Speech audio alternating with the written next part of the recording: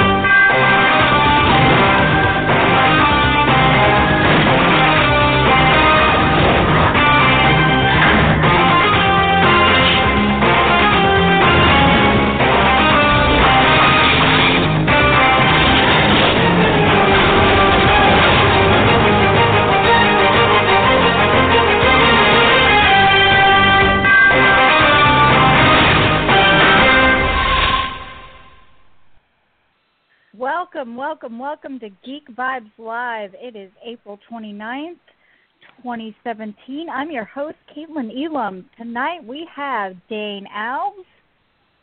What is up, Geek Vibe Nation? Gerald Gibson.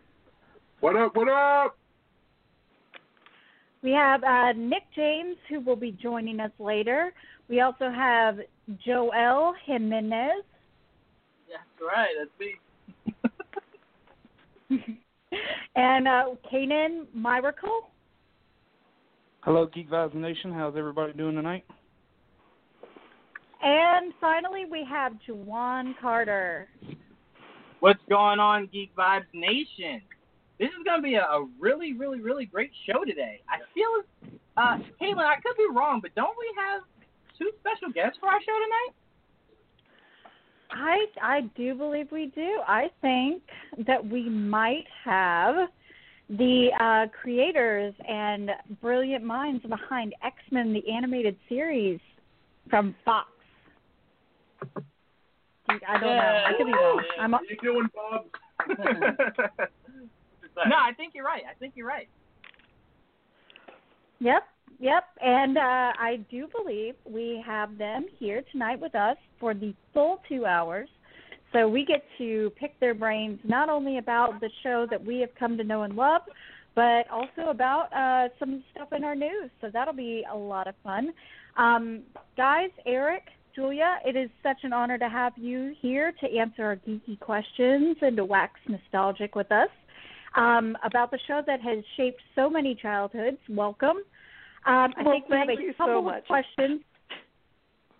Oh, my goodness. That was Julia there jumping in and interrupting. Sorry about that. Yeah, Caitlin, thanks for having us. We really appreciate it. Oh, thank you. Thank you so much. And I'm going to go ahead and pass it off to Dane, and he's going to ask you all some in-depth, awesome questions. All right, thank you so much, Caitlin, and thank you guys so much again for being on our show. So I got some questions for you. Definitely want to start first. What can you guys tell us about your book, The Making of X-Men, the Animated Series, for the 25th anniversary, which makes me feel extremely old, by the way. It's worse for us being the ones who are actually digging through the information going, was that really 25 years ago? Yeah, Holy crap. Guys, remember we were working adults 25 years ago, so that puts us a little bit older.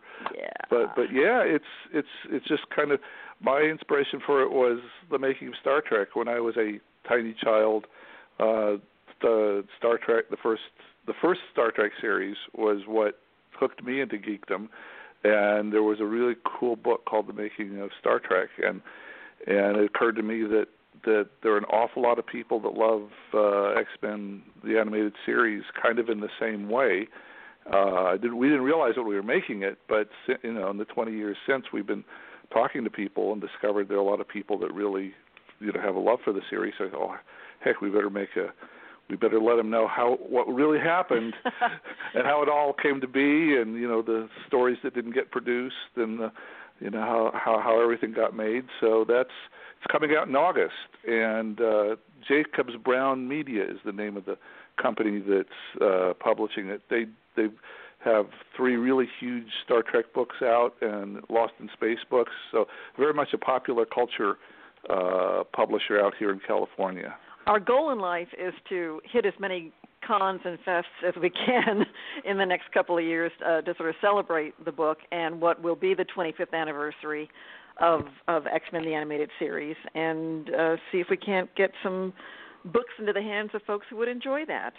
We had the dumb luck of having space over our garage when the show got started, and we realized we had all the storyboards, all the drafts of the scripts, all the inter-office memos, the receipts from CVS Pharmacy when we had to go fax something, because in 1992 we didn't have the internet, and it would take however long for someone to literally drive over in their car and drop off a floppy disk, so we could then try and transfer it onto our computer. I mean, it's amazing how primitive it sounds in retrospect, but we had the materials and the realization that, unlike, say, the great Batman the Animated Series or Star Trek, X-Men the Animated Series just never ended up with the support of a major studio like Warner Brothers for Batman or Paramount for Star Trek. If we didn't do this ourselves, it wasn't going to get done. So Eric took the point on this, and here we are. We're almost done. 550 pages later, we'll have you guys a book. Sounds amazing, and I can't wait to have it for a coffee table book. It sounds like a lot of fun to be able to go back, because I talked this with you guys I was the perfect age. I'm 31 now, so when I was a kid, this was one of the most popular cartoons for me to watch, and how I kind of got into X-Men. What got you involved with the TV show to start off with? Well, going back again to sort of setting the table here for this, 1992, and this is going to age some of us tremendously, there was such a thing as a Saturday morning cartoon block that if you were a kid, you would grab a bowl of cereal, you'd claim the family TV, and that was the time when you could watch a series of a series of cartoons, say on ABC, CBS, NBC. Some places were getting, you had your syndicated shows, but Fox Kids was less than a year and a half old, the whole syndicated creation of a new network. Fox was a baby network, and they were trying to fight with the big boys. And part of their decision was to sort of, I don't mean edgy for the sake of edgy, but to approach material that ABC, NBC, and CBS weren't doing at that time. Yeah, to differentiate themselves and make themselves special, because 95% of the kids were just watching the 3 old networks that have been around for 50 years, and Fox was new, and why should you turn on to Fox instead? And so the lady that was the first head of that, Fox Kids, Margaret Lesh, really had a vision for putting the kind of show. X-Men was her number one choice to get put on. And I know you guys aren't going to believe this, but it's part of the story of the book. She had been trying for 8 or 9 years as an independent producer to get somebody to put an X-Men show on TV, and nobody do it because they all thought, oh no, this is stupid. Nobody will watch. It'll be some pimply 18-year-old guys in their basements, and we don't have enough of those. And Marvel never made a successful movie. Some of the TV shows had been kind of hit and miss. Some have been kind of goofy and silly. And so when we were both working in animation at the time, the word around Hollywood was, why would anybody want to do a Marvel show? I mean, think about that now. 9 movies later, and all the success of the animated show around the world, and it seems crazy. But to us, we were working on other stuff, but so to answer your question, I'd worked on Beetlejuice for a year for the Fox people, and for Sydney, I love for that Margaret cartoon. Lash. Yeah. Oh, thanks. And Margaret Lash and Sydney I wanted. It had run for a couple of years on ABC, and Fox needed extra stuff on their new network, and so they grabbed Beetlejuice and said, let's make it a little older, a little more intense and edgier. And I knew Sydney, the executive that was in charge, and so he hired me to do that. And then it had been a little while, it had been a few months, and finally they got the financing. It took them a long time. As I said, people didn't believe in it. They got the financing to do the X-Men show, and that's how we got the opportunity. I got the call literally the night before the big meeting with the people that produced it, like Chaim Saban and Marvel, with Stan Lee was there. Everybody, 30 people were there, to get X-Men off the ground. And I found out the night before that I was going to be in charge of the writing. You were going to be in charge of the meeting. Yeah, Wow. and not the meeting, the writing. Okay, sorry. But there are all these people there that had ideas about what the show was going to need to be, and it was going to be the big future of the Fox network, and they were all committed to it. And I was supposed to be in charge of setting up the world and coming up with the first 13 stories, and I'd barely read an X-Men comic. I'd read other Marvel stuff, I'd read around it, but if the night before you'd asked me who the main X-Men were, I could have maybe named two of them. And so it was a bit of being tossed in the deep end and learning the books in a couple of weeks while we cranked the show up. And again, realizing in 1992, there was no luxury of, I'll just go online and see, I'll download what I can. There was no online. There was no online. Yeah. There was no 24-hour comic book shop. There were no annuals in the bookstores. It was a different world back then. And Marvel Comics was in New York, and we were out here in Los Angeles. And as we're starting to get the show together, if geeky friends with collections didn't have certain books that I was curious about a character, and I couldn't find out where to read about him, it would take Marvel a week to send me a Xerox copy from New York, snail mail, and that was how primitive it was figuring out the world of X-Men when we were getting started. But yeah, it was the opportunity you had to do with. I'd worked on a couple things before with the people in charge, and they just, for whatever reason, decided that I was the right tool for the job, and so I got really, really lucky. Well, and you ran with it. And you ran with it at all. I wouldn't sell yourself short at all, because I really enjoyed what you did. And I mean, the writing that you gave towards these characters, if they weren't like that, like Gambit, I don't think was a big character until you guys made him a big character on the show. And so maybe some of the influences that you put in him, maybe even if it wasn't even based off comics, is the reason why he was able to be fleshed out like that. Besides like certain comic sources that I'm sure that certain storylines you guys were given, what influences from movies and televisions outside of that did you guys bring in?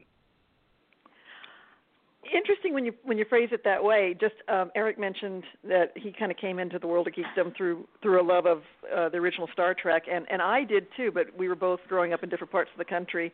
It wasn't until we were each of us out here in Los Angeles and met each other, it's kind of like, oh, you liked that too? Yeah, I did too. The idea of the core essence of something like Star Trek, where you have characters that, any story is conflict, but conflict is your character, and so whatever your characters, you can have Monster of the Week, you can have, any kind of thing like that, but you're really sort of tuning in to see the characters you know and love. And I think that Eric and the other folks setting up the show really put in the time and effort to figure out which team members would be the right blend for the X-Men, because the X-Men had been in various configurations since the beginning of the comic books. There were 4 books going at the time, and there'd been half a dozen different titles, and they were all going in different directions with different teams. So that was kind of liberating a little bit. We were able to pick and choose and decide what our team was going to be like and what our family of folks, what the relationships were more going to be like. And we didn't have to, there wasn't just one, just one canon that we had to follow, and that made it a little less scary for us, those of us learning. But you're right, as far as the the characters go, we basically used, there was a thing called Marvel Universe, kind of a reference book, like an encyclopedia. And since I didn't have time to read all the old books, what the main writers and I did was we looked for characters that we thought would be fun to explore, like figuring out Gambit and figuring out Storm or figuring out Jubilee, whatever, and tried to come up with original stories that used bits and pieces. We mined the reference books for what the characters were like, who they related to, who their loves were, who their hates were, and all that, and then tried to do a fresh take on it. So except for Days of Future Past, for the first 2 years, we didn't really adapt a comic book. We just used little bits and pieces from the 25 years of X-Men history to create what we thought were fresh stories. Now, some of the stuff, writers would come to us with stuff, and it seemed exciting to us, and we'd find out later, say, scenes had been taken from a specific book or references to a specific villain that we hadn't known before. But from our point of view, as we were getting the show together, we were thinking of the stories as being original and fresh, and using elements that respected the history of the books, but not adapting them. If it's a weird distinction, but so it's like someone didn't say here's Uncanny X-Men 77. Let's do an adaptation of that. That kind of moment never happened, except for the one that Julia helped write, which is Days of Future Past. Amazing, and you guys basically essentially were the same type of concept of writers for comic books. I mean, you were just given the mythos, told to take a direction in a story.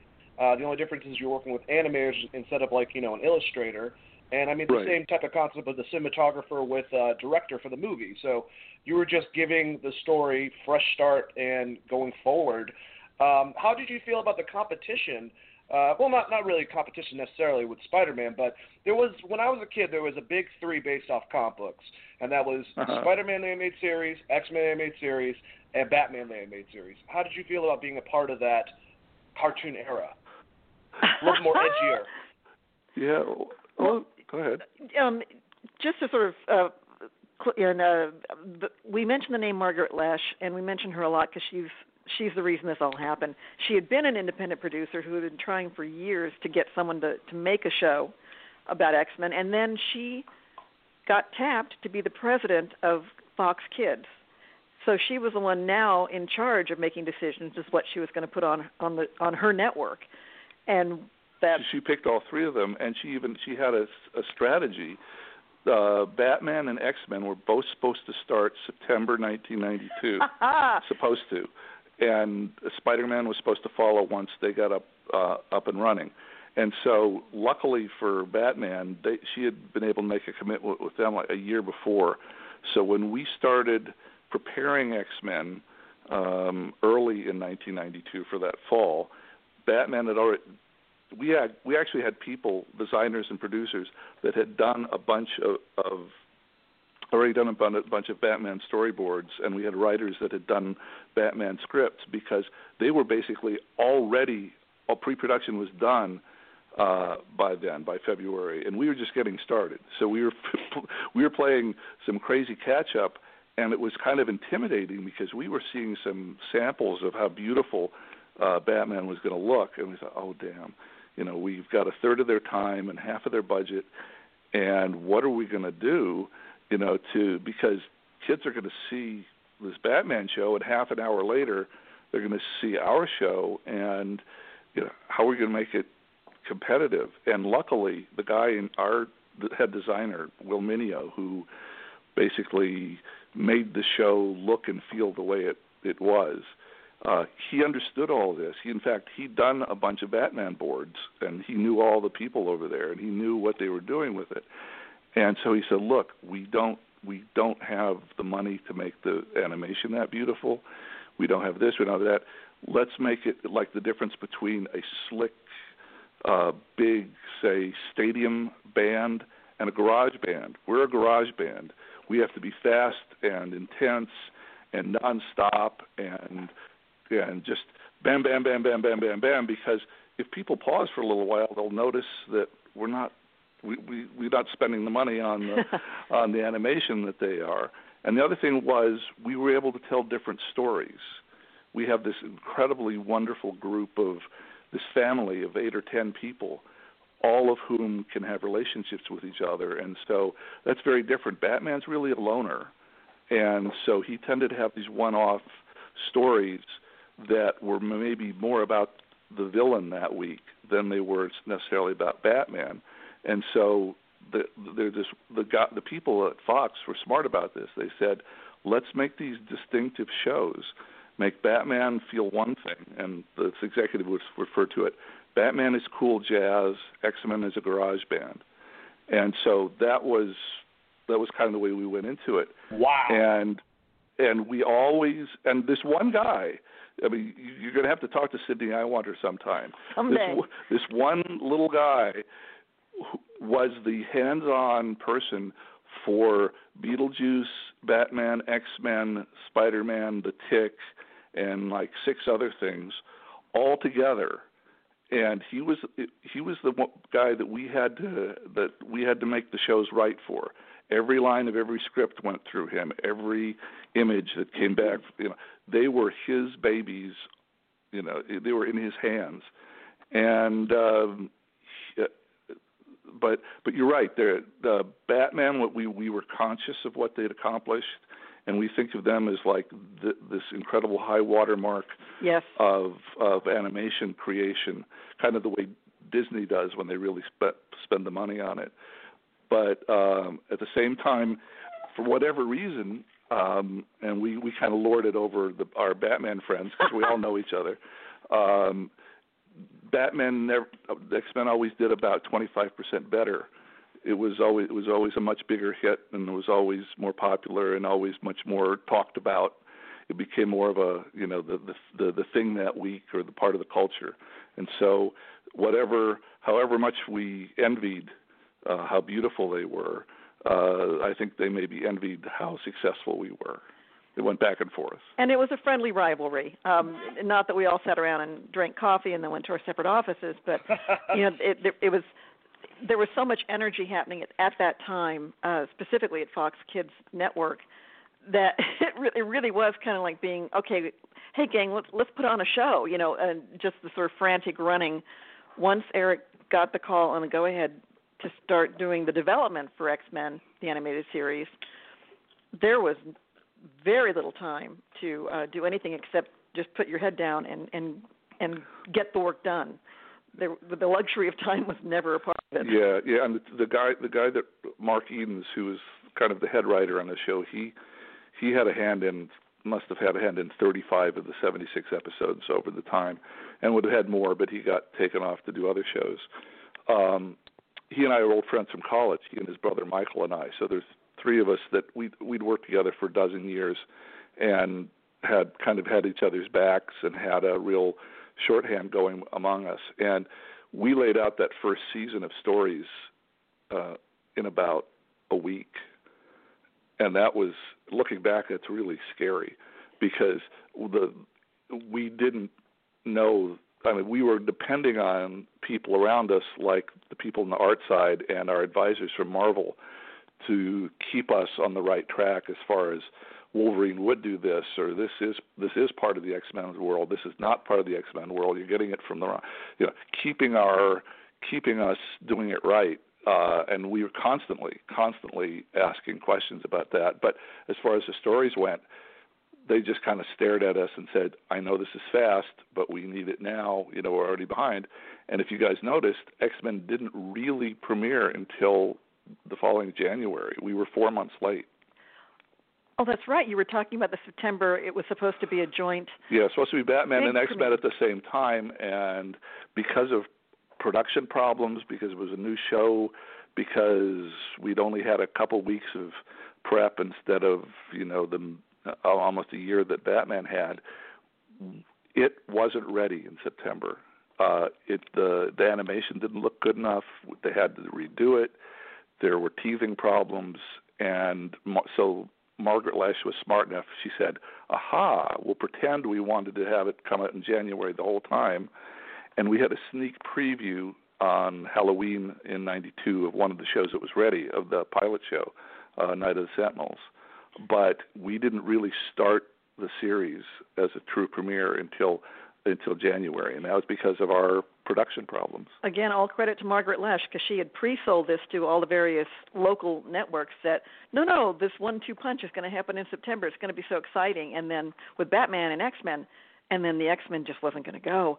And she had to go back and then sell them on what was then a revolutionary idea that everything rolls out in September. Every TV premiere season starts in September.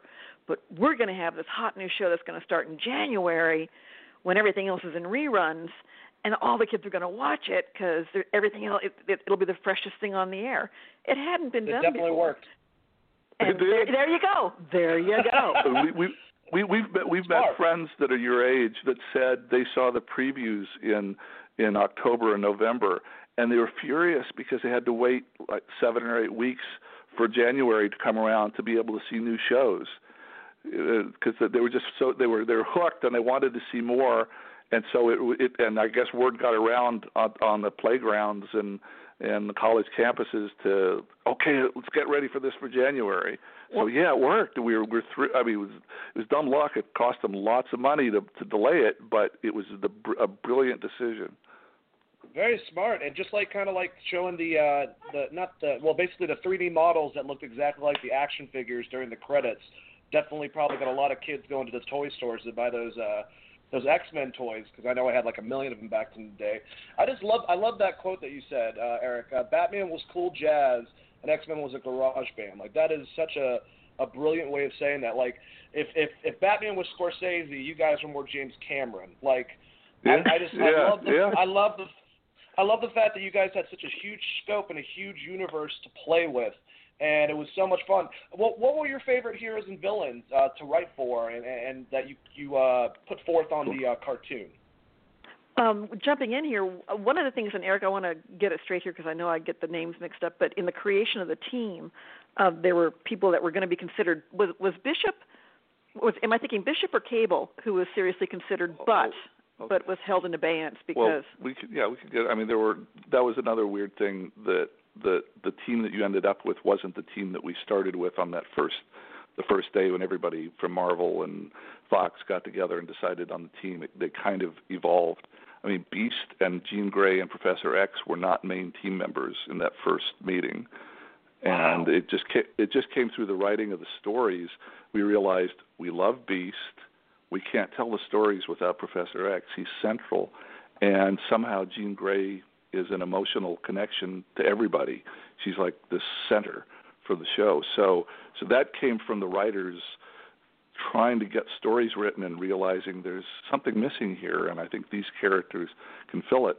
But back to the people we liked to the villains and heroes we like to write for. Half the people will say Wolverine because he's so popular and he's so much fun to write for. I mean, he's Clint Eastwood and every anti-hero you've ever wanted to have fun with dialogue with, and he has this 100-year life, and he's emotional and he's tough, and so that's all cool. But we found ourselves trying not to be tempted to write him too much because he is so compelling a character. I actually my favorite character of all, and this is an odd one, I'm 1 out of 100, was Professor Xavier, and I think it came to the fact that I had like a dozen writers that were trying to get this show done, and I was the one responsible. And they were all different, and they all had slightly different ideas what the show should be, and we were all trying to do it together as a team. But I was the guy that, in the end, if it screwed up, I had to fix it. So I was kind of the daddy in the room, and so I had a great sympathy for Xavier. A lot of people like Beast best because but Julie, go ahead. I was going to jump in on this one and say that Beast was my favorite character in terms of just who did you like to write for.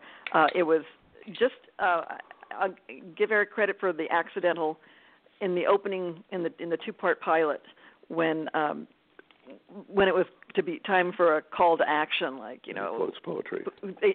And you had him quote a minor poet for a minor obstacle, kind of line, and then suddenly that set the character. It's like, this is the guy who would quote something perhaps vaguely obscure at the right moment, and it's like, that's him. That's who this guy is.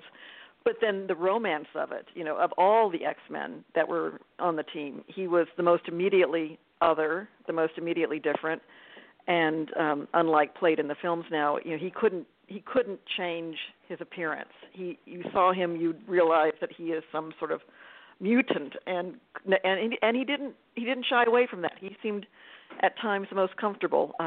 Had the most fun developing the story that became the Beauty and the Beast episode that Stephanie Matheson wrote.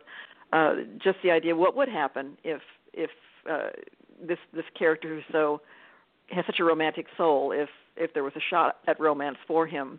And that's, again, Beast was fun to write for. And I want to say, as a female, that the women characters on X-Men, amazing. To a person, they're the strongest.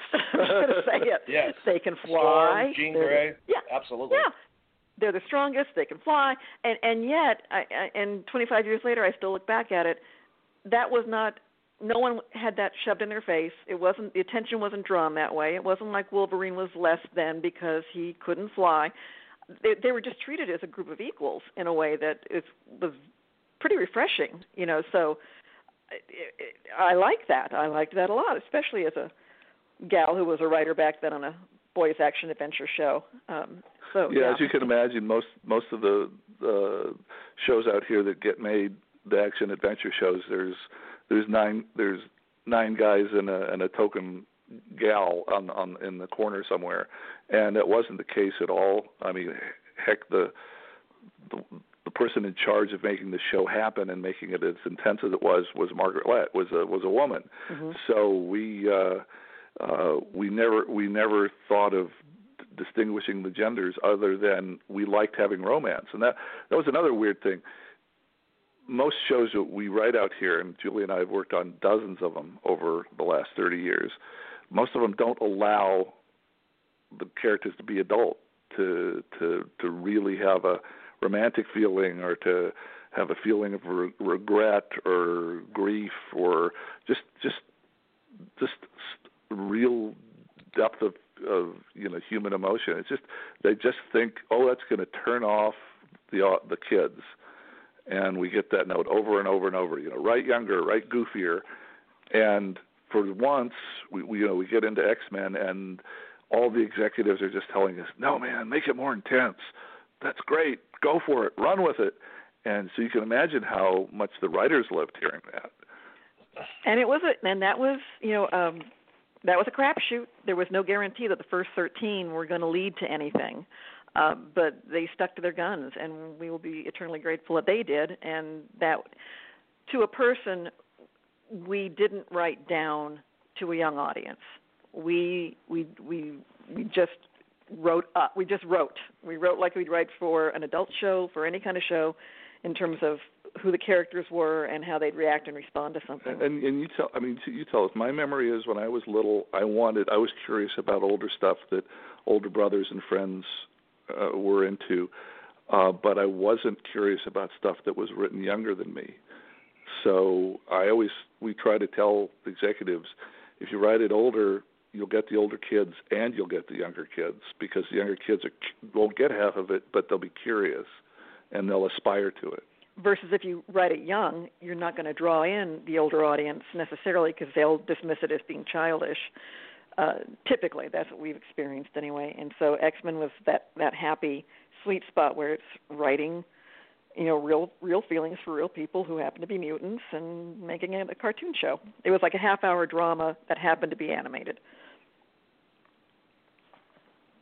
Absolutely. And, I mean, you guys are absolutely right. The thing that you had in common, definitely, just like with Batman, too, was that type of maturity factor, in which nowadays I've been able to actually watch the whole X-Men when it came to Hulu, along with Batman for one period of time. It still grows with me as an adult, and I can still go back with the stories. So it's amazing because I remember being a kid watching, Eek the Cat and everything on Fox Kids and The Tick and Spider-Man, and just a great time to be a kid.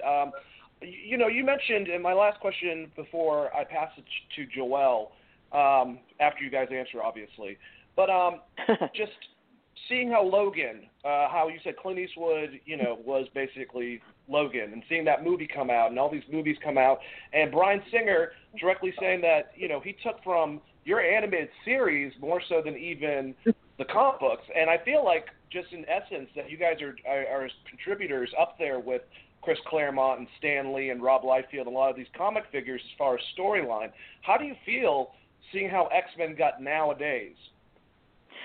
I got to say that's incredibly flattering, and it's wonderful to hear hear you say that. Thank you very much. We really appreciate that. Wow. It's even okay.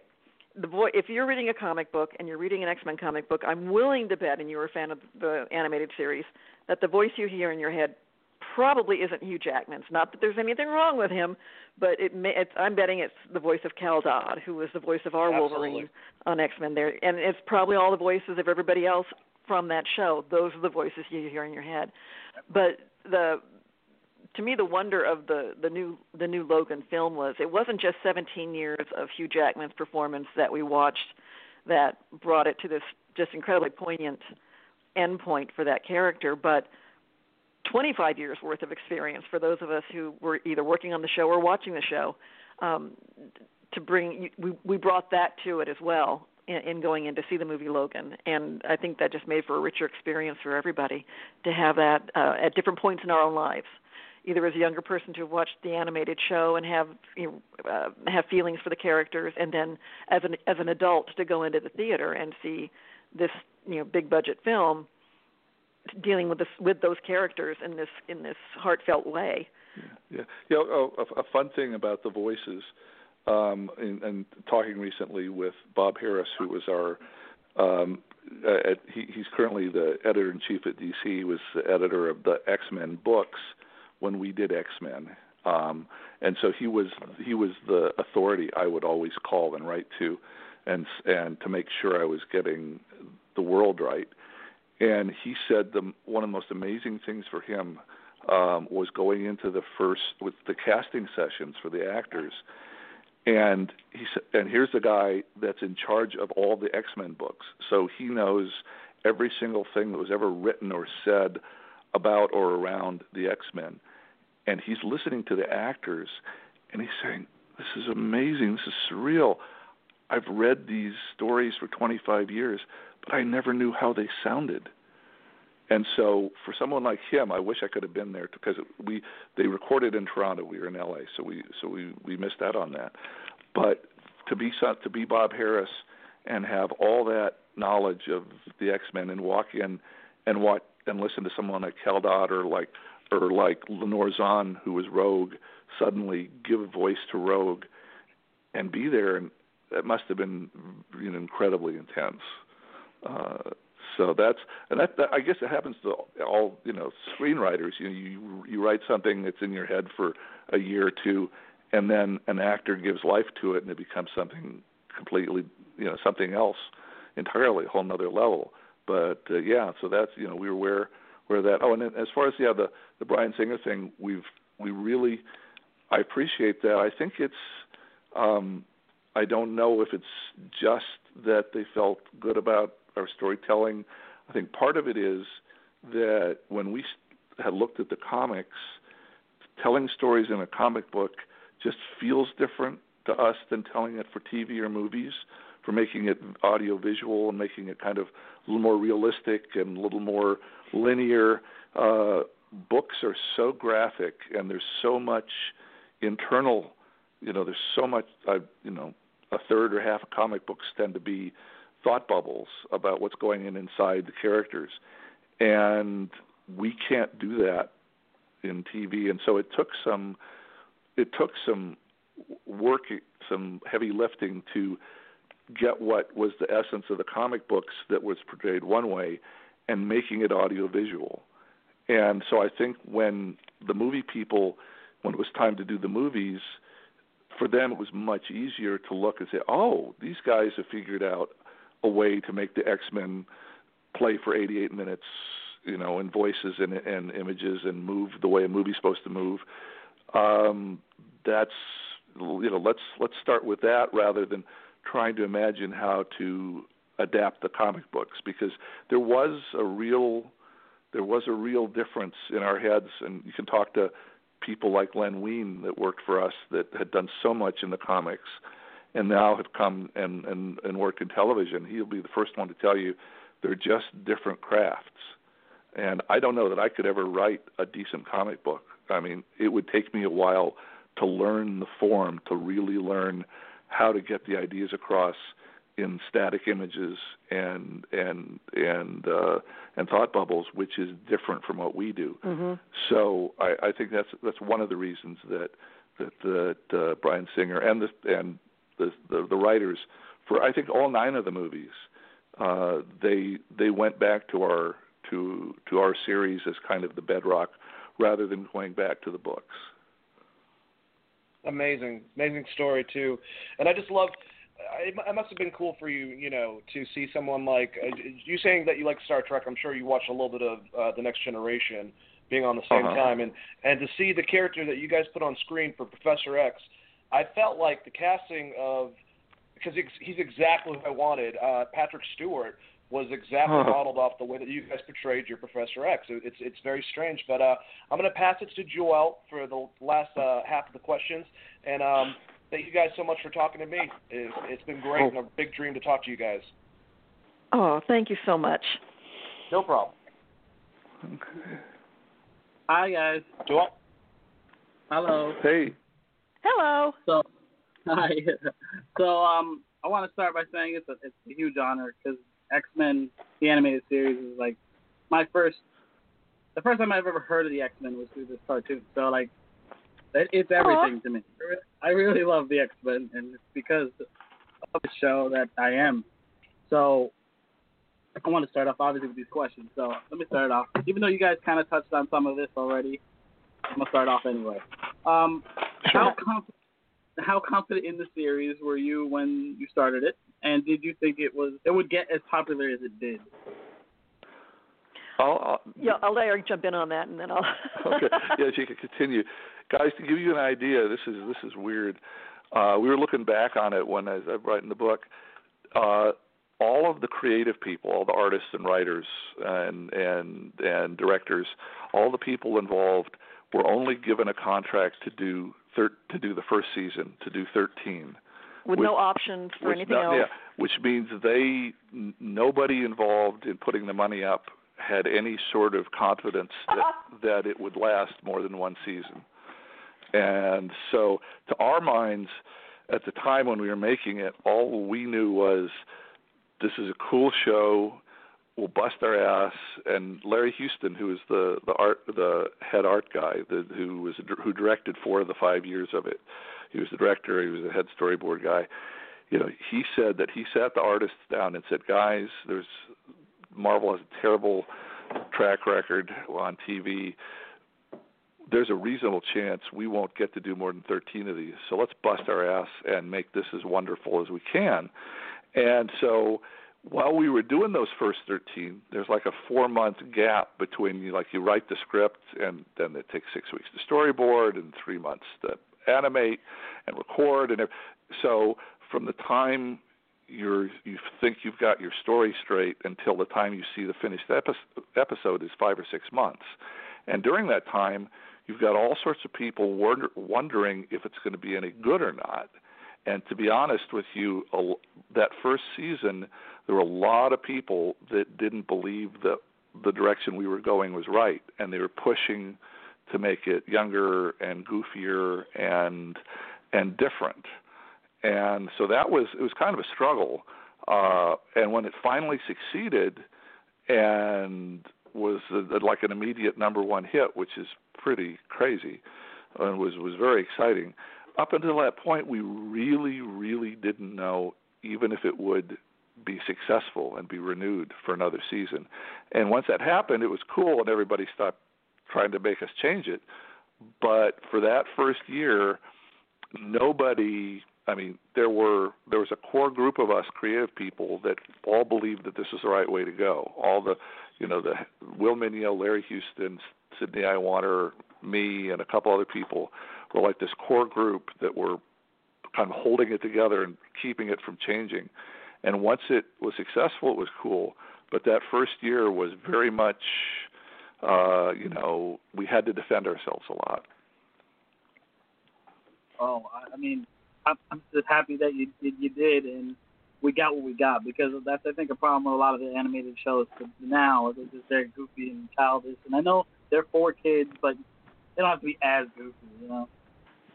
I can elaborate on that just a little bit further here on that first season and then the following success, is that money was always an issue, because at that time and shortly thereafter, Marvel itself the Marvel company was having serious financial problems, and so there were monies coming in from 4 different production entities to make X-Men, and it was always a tighter budget. So second season rolls around, and it's time to get folks gathered back together to start writing the next episodes. And the person in charge of most of the purse strings was insisted and got, rather than giving everybody a raise, because yay, it's a hit, it's the #1 show. Instead, the writers were all offered to write scripts for $500 less per script. And the reasoning he had was, it's a hit show. They'll be happy to write it for less. It's like, oh my God, we're getting nickeled and dimed because it's a hit show, and they'll be happy. And you know what? He got it right. He got it right. He was right. Money. All the writers wanted to keep writing for the show, and so they sucked it up and took the pay cut. Ugh, maddening. Let me tell you. But yeah, welcome to Hollywood. That's insane. That's crazy. I would never expected that, honestly. Well, there you go. Yeah, you surprised me. All right, so the second question. I know you guys kind of touched on it earlier with Dane, but if you can go into a little more detail, who decided on the main roster for the show exactly? And probably put into better perspective, like what specifically for these characters? What made you choose these specific characters? Well, it was really a top important thing for everybody.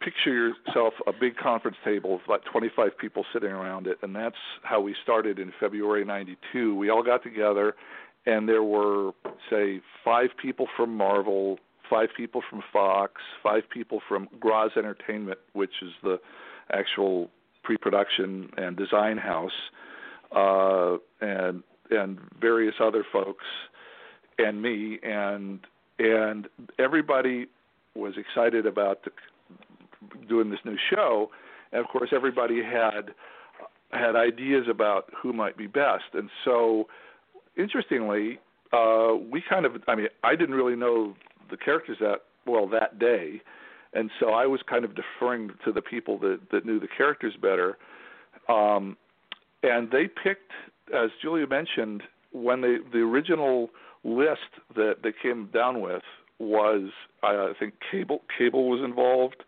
Colossus was a maybe, and as I say, Beast and Professor X and Jean were put in the third list. Like, okay, we may see these people around, but they're not going to be the focus.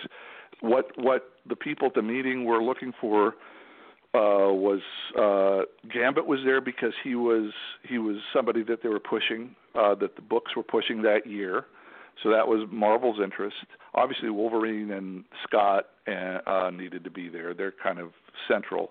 And Rogue, I think everybody got Rogue right away. Rogue and Storm. I think Storm because it's such an animatable powers. I mean, she just fits animation better than a lot of other characters.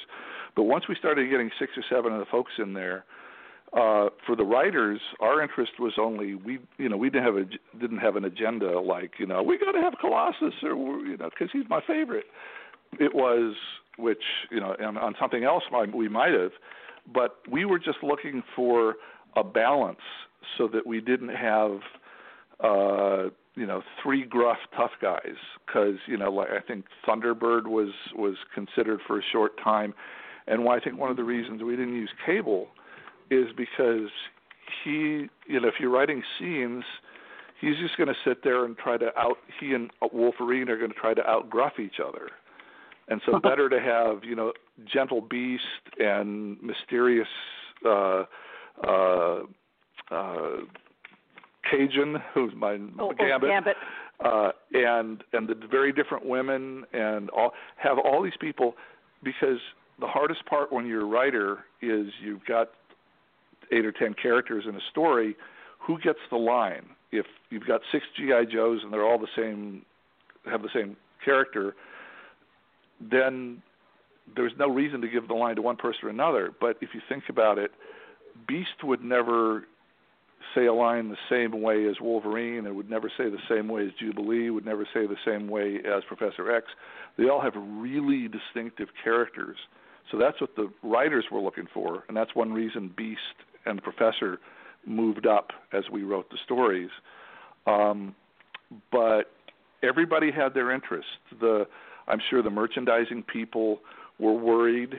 We always get stuff like, the women characters don't sell toys as much, or who knows what's going through their minds. But so each person brought something different to the table, and we came to the group of people pretty quickly. Oh, and by the way, I'm sure everybody knows this, we picked Morph simply to kill him off. You want to expand on that a little bit? Yeah, Wow. I'm not surprised. Yeah, that was a whole.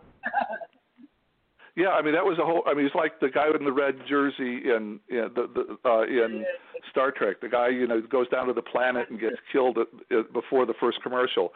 We wanted to make sure that someone died in the pilot, so that the audience would know that being an X-Men had real consequences to it. Now, I want to jump in here and just remind everybody, this is 1992. It's a brand new kids network, and there is a thing called Broadcast Standards and Practices, which had you're going to hear a lot of good things said about executives from us, which is not going to be typical of other shows, but Avery Coburn was the lady in charge of Fox Network's BS&P for kids shows.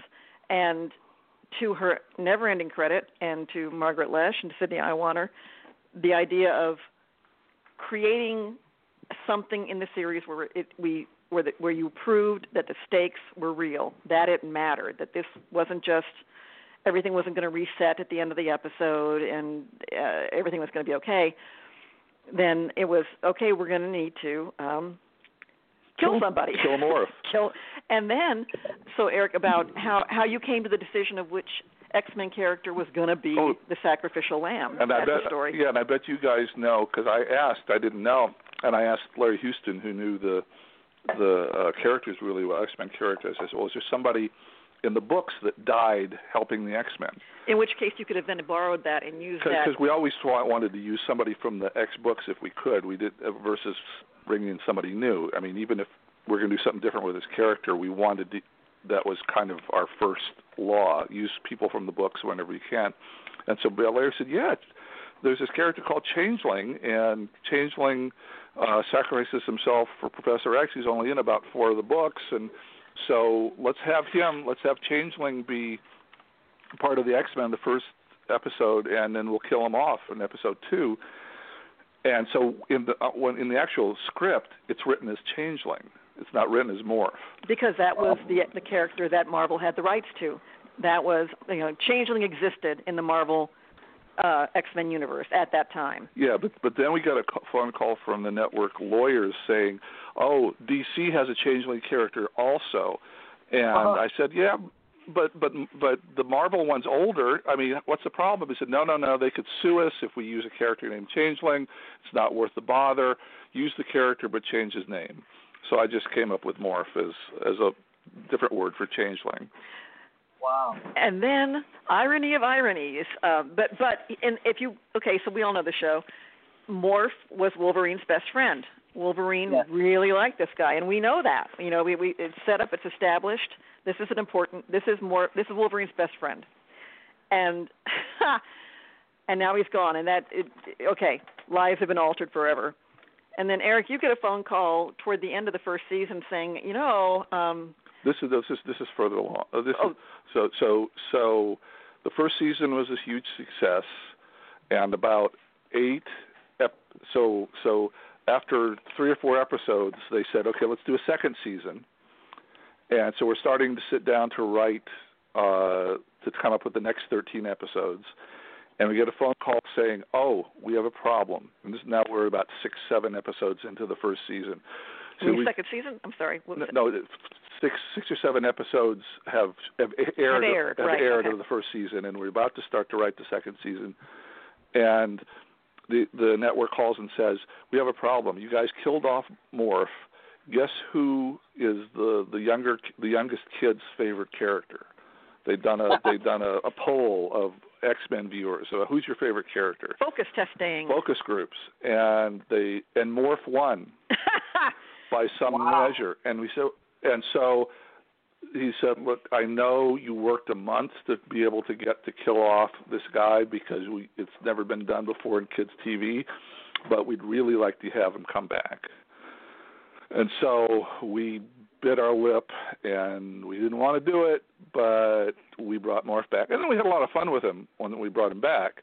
But the reason that he went past an episode and a half was because the audience, the fans called in and said, Morph's our favorite. We're sad that he's dead. So in all honesty, guys, this may be the first and only time in TV history that a character in a superhero show died. He was supposed to stay dead. He was not supposed to come back. This was not supposed to happen. But there you go. That's what was happening behind the scenes there, and that's why Morph came back. That is incredible. I mean, for years I've wanted to know some of the stuff you just told me, and it's, I'm geeking out really hard right now. I can't. I don't understand. Okay. Well then there's stuff like this on every other page in the book, so you'll just have to prepare for that. Definitely gonna have to get this book. All right. So next question. All right. So did you audition any other voice actors that didn't get the part, or did you already have a specific cast list in mind?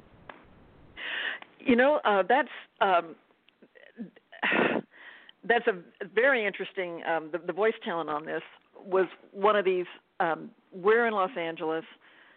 Voice talent, and here's a couple points. The voice talent is going to be recorded in Canada. Now, why is it going to be recorded in Canada? It's because the Canadian voice talent agreements with their talent, it's called a buyout. Those performers get a fee, but they don't get a residual, which is TV animation writers. There's no residual involved either. But American voice talent, if they record in the United States, they get a residual. So for 25 years. So yeah. it was really it's a money question.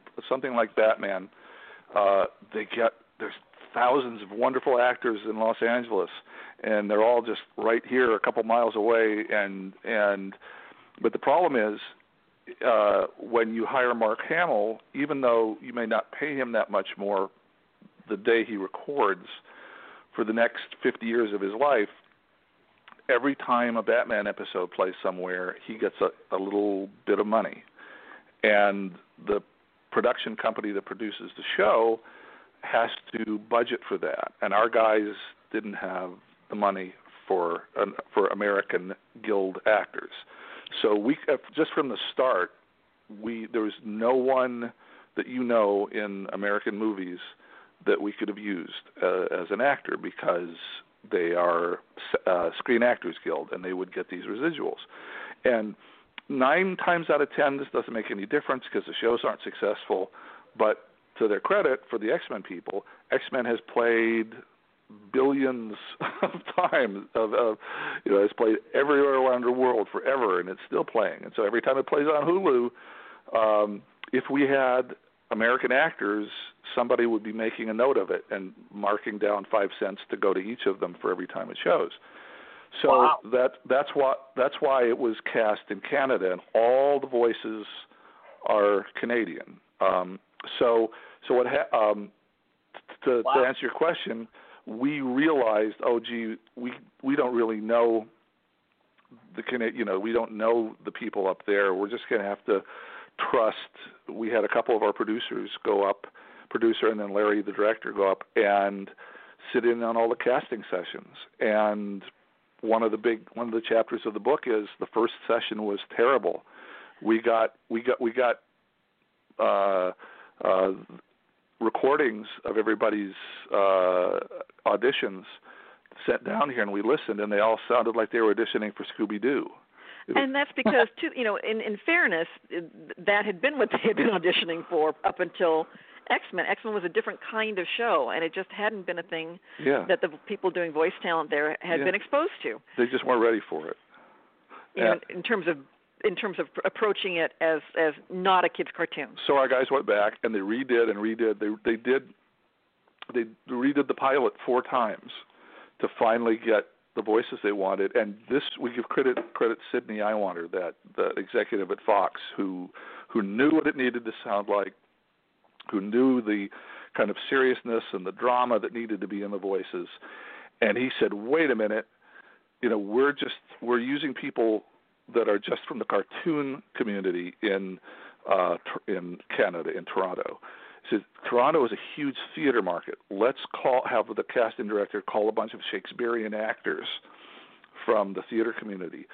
So when they went back for the second round of auditions, they had all these people that would be doing, Hamlet and King Lear doing Xavier and Magneto, and they were wonderful. And so we got this next group of recordings back, and we were so relieved because we just thought it was over. We thought if they're going to sound like this, we just need to stop writing these scripts because it just doesn't make any sense. We just thought the show was dead. But then they put their foot down. They spent the money. They recorded. I said they recorded 4 times the first 2-part pilot, and finally got it to where they were happy. And we listened to it, and we were thrilled. And then it kind of took off. Then it went from there. And they all, in interviewing them, because I didn't get to meet any of them. I was, bent over doing the next round of scripts while they were recording those. Wow. They had a great time, and they said, listening to each other being serious and intense, it's like each one upped their game. It was like a little bit of a inter-actor competition. Like, oh, well, you're going to be that intense as Professor X. Well, watch me. I'm Apocalypse. I'll kick your ass. And so that it just built on itself, and that's why the voices are so good, because Fox insisted on getting dramatic voices. There were so many stages in the production of X-Men when things could have just collapsed, and somehow, if the voice talent if they hadn't worked as hard as they had to get the perfect voices that we all still hear in our heads, it wouldn't have worked. It just would not have worked. And Eric, I enjoyed the story, the great Cal Dodd, the voice of Wolverine, because be honest, that he's the voice you hear in your head. But he, by accident, not by accident, but he was not doing voiceover. He was doing jingles like Chrysler commercials. Hi, you can buy a Toronto Chrysler minivans for you. What? And he was a singer. He was a jet. He's a great singer, by the way. Yeah, he's putting that out there. He's got a CD, and it's wonderful. The Wolverine sings like Sinatra songs in his spare time. Oh my God! Yeah. So him and Kevin Conroy need to make an album together. So he had been contacted by a friend of his who was sending in, who was herself an agent, and was sending in some folks and said, "I've heard about this thing. This X-Men thing. You want to go in and read for a part?" Which was not what he typically did, but went in and was sitting at the microphone, and the folks in the booth are saying, "Okay, here are the sides. Here's what the character is, and." He's feral. He's this animalistic. He's this animalistic beast of a person with a lot of rage. And so Cal Dodd growled into the microphone. Not because he was cued to do it, just because. Oh, okay. And he just let out a growl. And that became the Wolverine growl. And like the 3 heads in the booth, their necks snap. They all just go, "That's it. That's our Wolverine." He was the first person to come in and kind of get that that growly, earthy feel, and that's how he got the job. Wasn't expecting it, didn't even know what it was going to be, but that's how he became our Wolverine.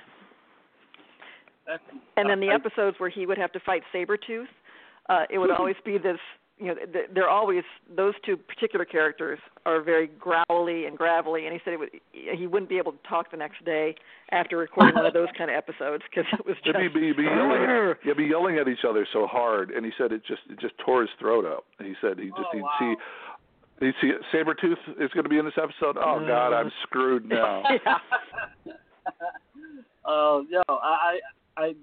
I love the voice cast. Like you guys are saying, they are the voices I still hear in my head. So this, especially Cal Dodd. Like, he is my Wolverine. He will always be my Wolverine. I love Hugh Jackman. Don't get me wrong. Absolutely. The voice in my head is Cal Dodd. I love hearing you say that. That's very nice. Thank you for that. Because they are great, talented people. I love him so much. Oh, and there's one a quick side story, Eric, with both of our affections for Star Trek. And here's how bifurcated it all was. We were here in Los Angeles the whole time. The voices were all being done up in Toronto. There was never the luxury of going up there and meeting the cast. There was never the time for that. And it wasn't until quite a few years later the realization of the talented actor who voiced the voice of Apocalypse, which to me is still the voice of Apocalypse. God bless Oscar Isaac. Yeah. But John Colicos. And he's, which is probably my favorite voice of the whole show. And what we discovered, which we didn't know, but the rest of the cast did because they knew who this guy was. Sadly he's no longer with us, so I couldn't interview him.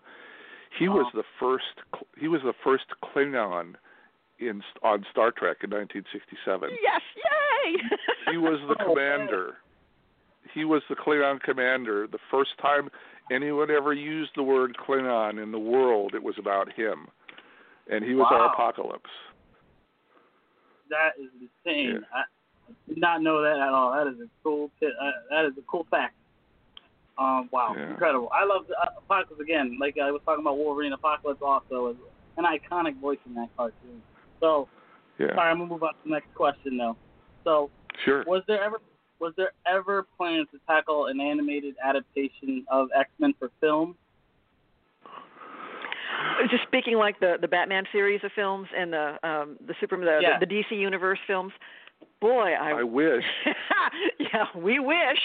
I can't speak to how it actually ended up kind of playing out, but by the time the X-Men series wrapped in '97, Marvel was suffering from serious financial pains. I'll say pains, and I just don't think it was ever in the cards for them to pursue that because various rights were being sold off to different companies, like the deal with Spider-Man with Fox and with Disney. It's very convoluted, and I just don't think there was a single guiding force that could have done that. But it sure would be great if they did it now. Oh my gosh. Yeah. I don't know if you guys have noticed, but it's Marvel doesn't seem to be exactly pushing the X-Men these days. Yeah. Because Disney owns Marvel, and Fox, 20th Century Fox, owns the rights to make the X-Men movies, and so they're competitors, and they don't want to help each other. So Disney doesn't want Marvel to have Wolverine or the X-Men in their books anymore. And we have reached out to Disney and to other companies that, in terms of trying to get a Blu-ray edition of the series released or getting a cleaned up version of the DVD series, back out there in the marketplace. And no company has interest because they don't own it 100%. So there you go. I think that's incredible. I would love a Blu-ray version of that show. It could use it, definitely. Oh, thank you. Me too. Oh my God, I would love that. All right, I'm gonna go on to my next question. How do you guys get through writer's block, or did you already know what direction you wanted to go with the show? Well, it's kind of an attitude thing. If we've been, I've been working in the business for 7 or 8 years by then, and Julia had for 5 or 6, and the guys that were trying to figure out where the how to what stories to tell. I've been writing with for on and off for 15, 20 years, and we kind of get when you start doing it for a living, and you'll miss your rent or whatever if you don't get the work in on time. There's a certain not urgency, but you understand that, well, you just gotta have to dive in and go with your first instinct and hope it's right, because a lot of writer's block comes from wondering, what could I write? And there are 800 comic book issues, and there are all these characters, and where should we go? And you just said, okay, well, I've got a day and a half to make my decisions, and I've got 6 days to crank it out. Okay, let's. And you just, I don't know, it's weird. If it were something that I weren't getting paid for and didn't have a deadline, then writer's block might come in, because you wonder, oh gee, where do I start? Why one thing rather than another? But in the business, you're staring at all those people around the table, and each one of those people has 20 people waiting to do some work for you. Artists or recorder or animators or whoever, that this entire chain of human beings depended on you making a decision. So you got to do it. There's no way around it. And one of the things that cuts through writer's block for me, because I used to have it more when I was younger and less experienced, is having been through worrying and taking 8 or 10 different tries at something until you hand something in, versus just going with your first idea. And I haven't found that mulling it over 10 times gives me a better track record than just doing the first thing that comes to my head. So just from a kind of practical standpoint, you look at yourself and say, why put yourself through that, or why put everybody behind, unless you really don't know. If you've got some idea, of something to go with, you just have to grab it and go with it, because we don't have the luxury of pondering the thing for an extra hour, much less an extra week. Absolutely. It's amazing how focused you can be when the train is leaving the station and your delivery has to be there at this moment on this, at this time on this date.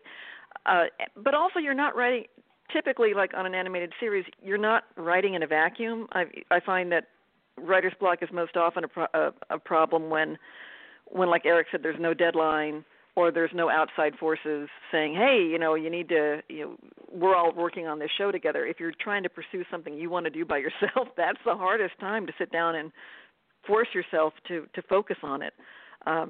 It's more of a collaborative process, in that by the time you're sitting down looking at the computer screen trying to write the story out, there's been some input. You know what the story's going to be. The challenge is more in coming up with pitches to bring in to pitch in a timely manner, because you got to get that. That's just you staring at a blank piece of paper trying to come up with something that's right for the show. That's the harder writer's block place for writer's block, I think.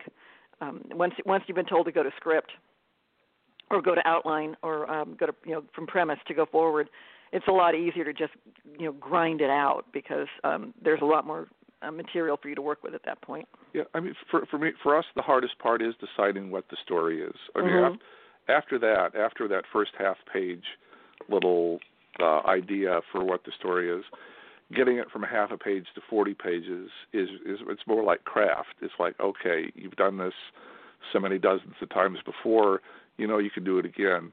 But coming up with what story is going to work versus another idea, which might sound kind of cool in a meeting, but you get down to it and it just doesn't make sense, or it's not any fun, or it doesn't fit the characters.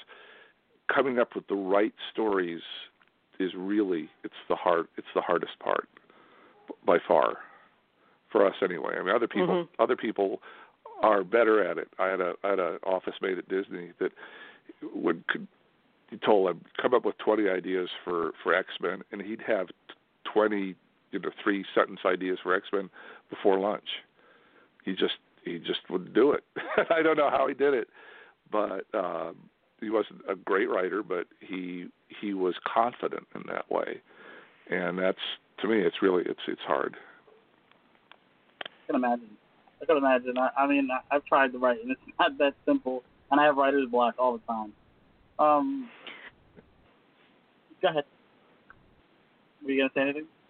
Something? Sorry. No. Okay. No. I got one.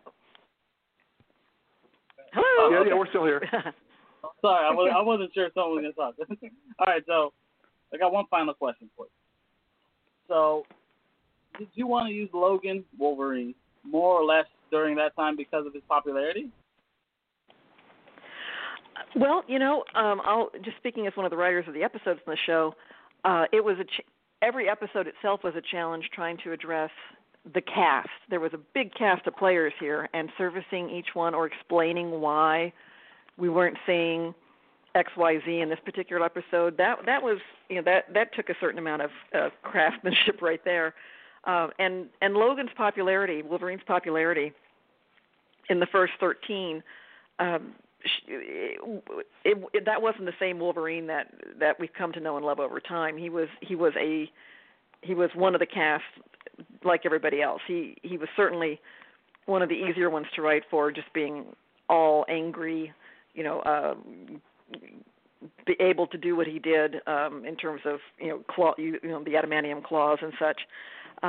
He was certainly fun and fine to write for, but in terms of trying to write around him or trying to accommodate him in every episode, I don't recall that being a challenge at that point. Yeah, no, I think from my point of view as kind of being the supervisor who had to make sure that I had a real sense that I wanted to spread around who we saw so that the fans wouldn't forget about various characters. And so I think my knee-jerk was, well, everybody's going to want to put scenes in with Wolverine. So I almost was pulling back a little. I said, well, Jubilee was probably, for most of the writers, the person they went to least because she was so different, being a teenager, being this kid that was. And so I think I consciously would try to think of things for her, or sometimes Jean, who might not have, it's real easy to create dramatic scenes with Storm or with Wolverine. But to answer your question, his popularity made me work to try to include the other people. So it wasn't just like Kobe Bryant and the Lakers and nobody else, on the floor but him. I wanted it to be a team that everybody knew all the characters and liked all the characters and was constantly reminded of all the characters, versus it becoming Wolverine and the X-Men. And that was a danger, just because he's so compelling a person that if we hadn't been careful, I think it could have become that. I agree. It could have easily been. There was actually an animated show called Wolverine the X-Men not long after. It was long. 10 years later. Yeah, I was going to say, it was a lot longer than that. Yeah, well, it was a while back. Yeah. Maybe a couple of years ago that they had to cancel that. Anyway, that's the end of this interview. Before I pass it on to Joanne, I really want to say it's been a complete honor, and you guys are a terrific interview. It was incredible. Oh, that's Thank so you. kind. Thank you. Again, we really appreciate hearing that. Thank you so much. Absolutely, and it went exactly how I had always dreamt it to go if we were able to speak to the minds behind, some of our favorite shows. I wish I just wasn't sweating as much. Right? Yeah, I mean, I had to give an answer. You guys have been... he's like that normally, don't worry. Yeah, he's like that normally. I'm on a high streak right now. No, so we're going to get into the news with you guys. Talk just a little bit of news while we have you. So I'm going to kick it over to Caitlin so she can run down some of our news topics. Okay.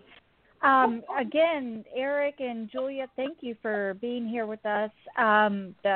I can't speak for anybody else, but for myself, it was a huge part of my childhood, and that's how I met Wolverine. I'm a huge Wolverine fan.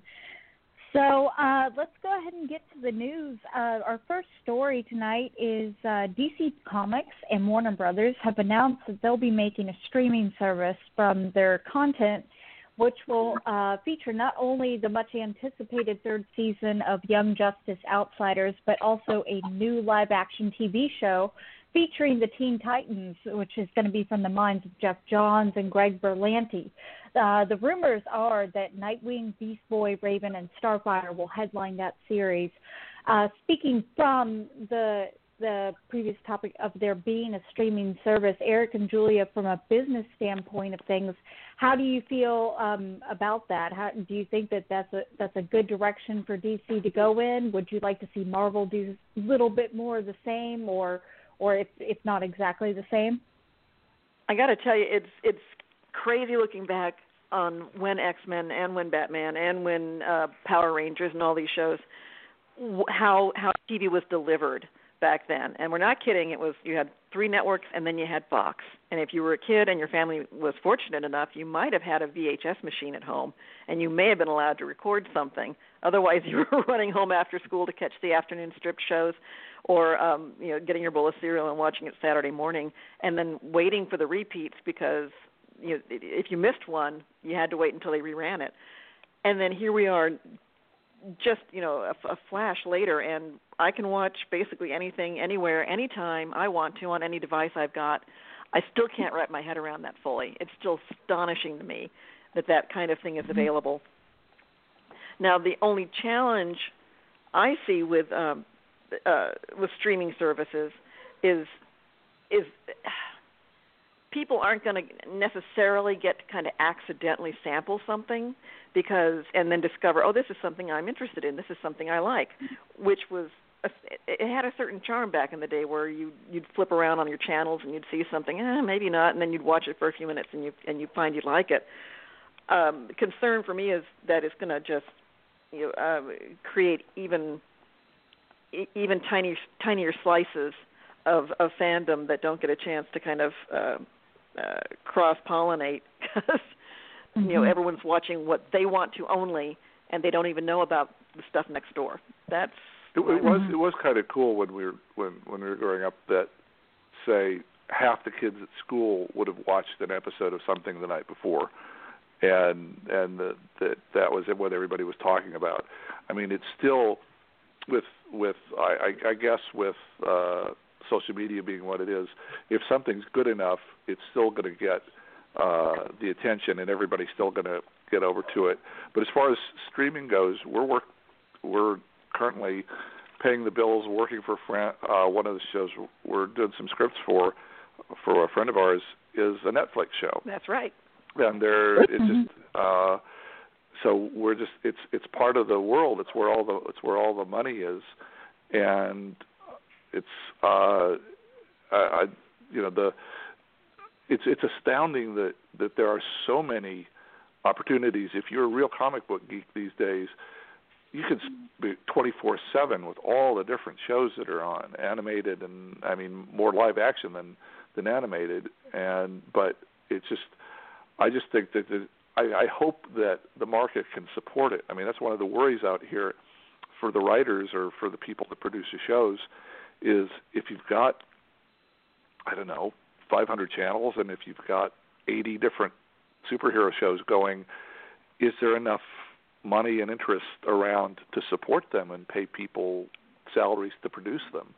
And just wonder if it's sustainable. That's the worry kind of on the professional side, is that where's this all going? It's great right now because everybody's working because there's so many channels to fill, but we just want because there may be a writer's strike in a couple days, and that's kind of indicative of the idea that the money is really all spread out all over the place now, and Netflix has it now, but 3 years from now who will be producing what, and we don't know, and it gets confusing, and the people that produce the shows have to try to figure out how to make a just how to pay the bills out of it. And it's exciting, but it's also confusing. And that's when you talk about streaming, that's the first thing that comes to my mind is how the more channels there are, the more ways to see this stuff.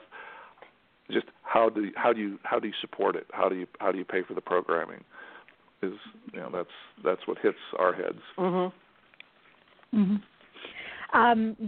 Let's see, Dane, what do you think about all this? I mean, as far as streaming services for DC and Warner Bros. Specifically, I think that if they fill it with enough content for fans, because I mean, what you're talking about is very much similar to the WWE Network, where it's a niche market. It's specific people, like a smaller demographic, are going to gravitate towards a DC streaming service. But if you're giving them an opportunity to be able to watch their shows, Arrow, all the CW shows basically included, their animated shows, and then exclusives that are exclusively, like Young Justice from Greg Weisman, or if Berlanti and Jones work on this, or Johns, I should say, work on this project for Teen Titans, that gives people a reason to try it out. I would definitely think that they would need to make it cheaper. I'm just wondering how many things are collectively going to go streaming-wise until cable starts really taking a chunk and really starts getting affected by it, because I feel like in the next couple of years, you're going to be able to buy certain packages for your Roku or whatever you have, basically, and there's going to be no reason to watch cable. And hopefully the good thing about that will be that this will be the downfall of the Nielsen rating system, which I think is extremely outdated and just needs to go away. Gets rid of good programming based off of, an old school way of doing it when people watch stuff now, maybe not live and maybe, in a different format. So that's how I feel about it. I think it's a good idea, but it's going to start small. Okay, and Joelle, what do you think? I think it's incredible, honestly, because I was thinking about it for a while for on the Marvel side, because all their movies and everything they've been doing lately. But I think I think it's a ballsy choice, because not everybody's a DC fan to begin with, and to ask people to not, and you're luring people in with Young Justice season 3, because everyone, especially me, was calling to have a season 3 because I felt like it was unjustly canceled. So to see that coming back in a specific streaming service for DC, I thought it's ballsy. But I give them credit for swinging for the fences. So I am excited. I'm not gonna say I'm not excited. I'm excited for Young Justice season 3 and that live action Teen Titans show. I can't wait. I can't wait to see what happens next with this. I think we'll know more by the end of the year. So cool. I'm cool with it, actually. Okay, Jawan, what do you think? I look at it to where it's from what they've said so far, to me it's like the potatoes. And it's like potatoes. You need the meat to it. And I think the meat that they could add to it is and I know you guys might not think this might be the best idea, but I'd say the best way to get people to get the streaming service, yeah, what else is new, right? The best way to get people to get the streaming service, take everything from CW and put it there. If you think about it, Arrow. All of it? All of it. Arrow and Flash are in very high demand. So let's say you don't even do all of them. You do Arrow and Flash. You're going to then see who are the real fans of the show, because they'll pay to see those shows exclusively on your streaming service. And what you could also do to kind of sweeten it a little bit for people who are paying for it, you could, because you know how sometimes it has to be weekly, because sometimes they do reshoots for the back half of the season. But let's say you have the first half of the season already shot. It's perfected. You're good to go. Right. You could release that first half set of the season exclusively on your streaming service. You can watch the first half of Arrow, like the first 15 episodes. Like you do on Netflix. Like you do with Marvel and their Netflix shows. Honestly, I think people would gravitate to that a lot more. Because how often do we hate every December for these shows? They're gone to January 24th. Well, that's tough to come. Right, which I completely understand. I completely understand. But I'm saying these are things you could do to kind of add to it, to give you the meat of this streaming service, for people to go, you know what, there's no way I'm missing out on seeing the first 15 episodes of The Flash. Right. While everyone else might have to wait, until they get the streaming service or whatever to see it. I want to see the first 15 Also episodes. very ballsy. Very ballsy. But Like it's that. worth a shot because those 2 shows out of, what is it, 5 of them, right. 6 very soon with Black Lightning, are in very high demand. So that would be a great way to get people to come to the streaming service. Like I said, the meat of it. That would be the meat of it. My fear specifically goes towards, like, if the CW shows, like, they're not going to deal with Netflix. You can go rewatch the whole season, like, I think right now. That just passed. Well, not passed, gonna pass. When it passes, you're going to be able to go back and watch it right away. So my fear is, like, if it all goes to the DC streaming app, I mean, I'm going to get it regardless, but I'm more afraid for other people. I guess maybe that's not really the best way to put it. But I mean, I guess it's the same thing you kind of feel with the Marvel stuff. Like, if you don't have Netflix or whatever, then you're missing out. I hate that idea. Well, I mean, before we go to Kanan, I guess, Gerald, what is your thought? I mean, you can go to Kanan first because everybody's agreeing to it, but I just hate the idea. Why do you hate the idea, then? I mean, for the simple fact, you want to start a streaming service and you're going to put Young Justice or whatever else content on it. That's kind of breaking the deal with Netflix. If you have a deal with streaming all your DC live action shows, right? And then if you're going to put the DC CW live action shows on your streaming service, what the hell are you going to do with Netflix? You paid them multi-million-dollar contract. Now you're going to break that? Oh, I don't think that's going to happen. No, like that. I don't know if that happened like that at all. It won't happen like that. And to be completely honest with you, it's kind of the same thing if you think about it. Think about how many people go, well, I don't have basic cable, so I'll just wait until, and as you said, once the show's end, they go right to Netflix. Yeah. They're like, I'll miss out on the whole season live on television. I'll just watch it when it goes to the streaming service. What get me on board is if it was like how they set it up with Hulu. How where if you missed the episode, if you missed the first 5 episodes or you missed an episode, they're like, okay, the Flash comes on Tuesday.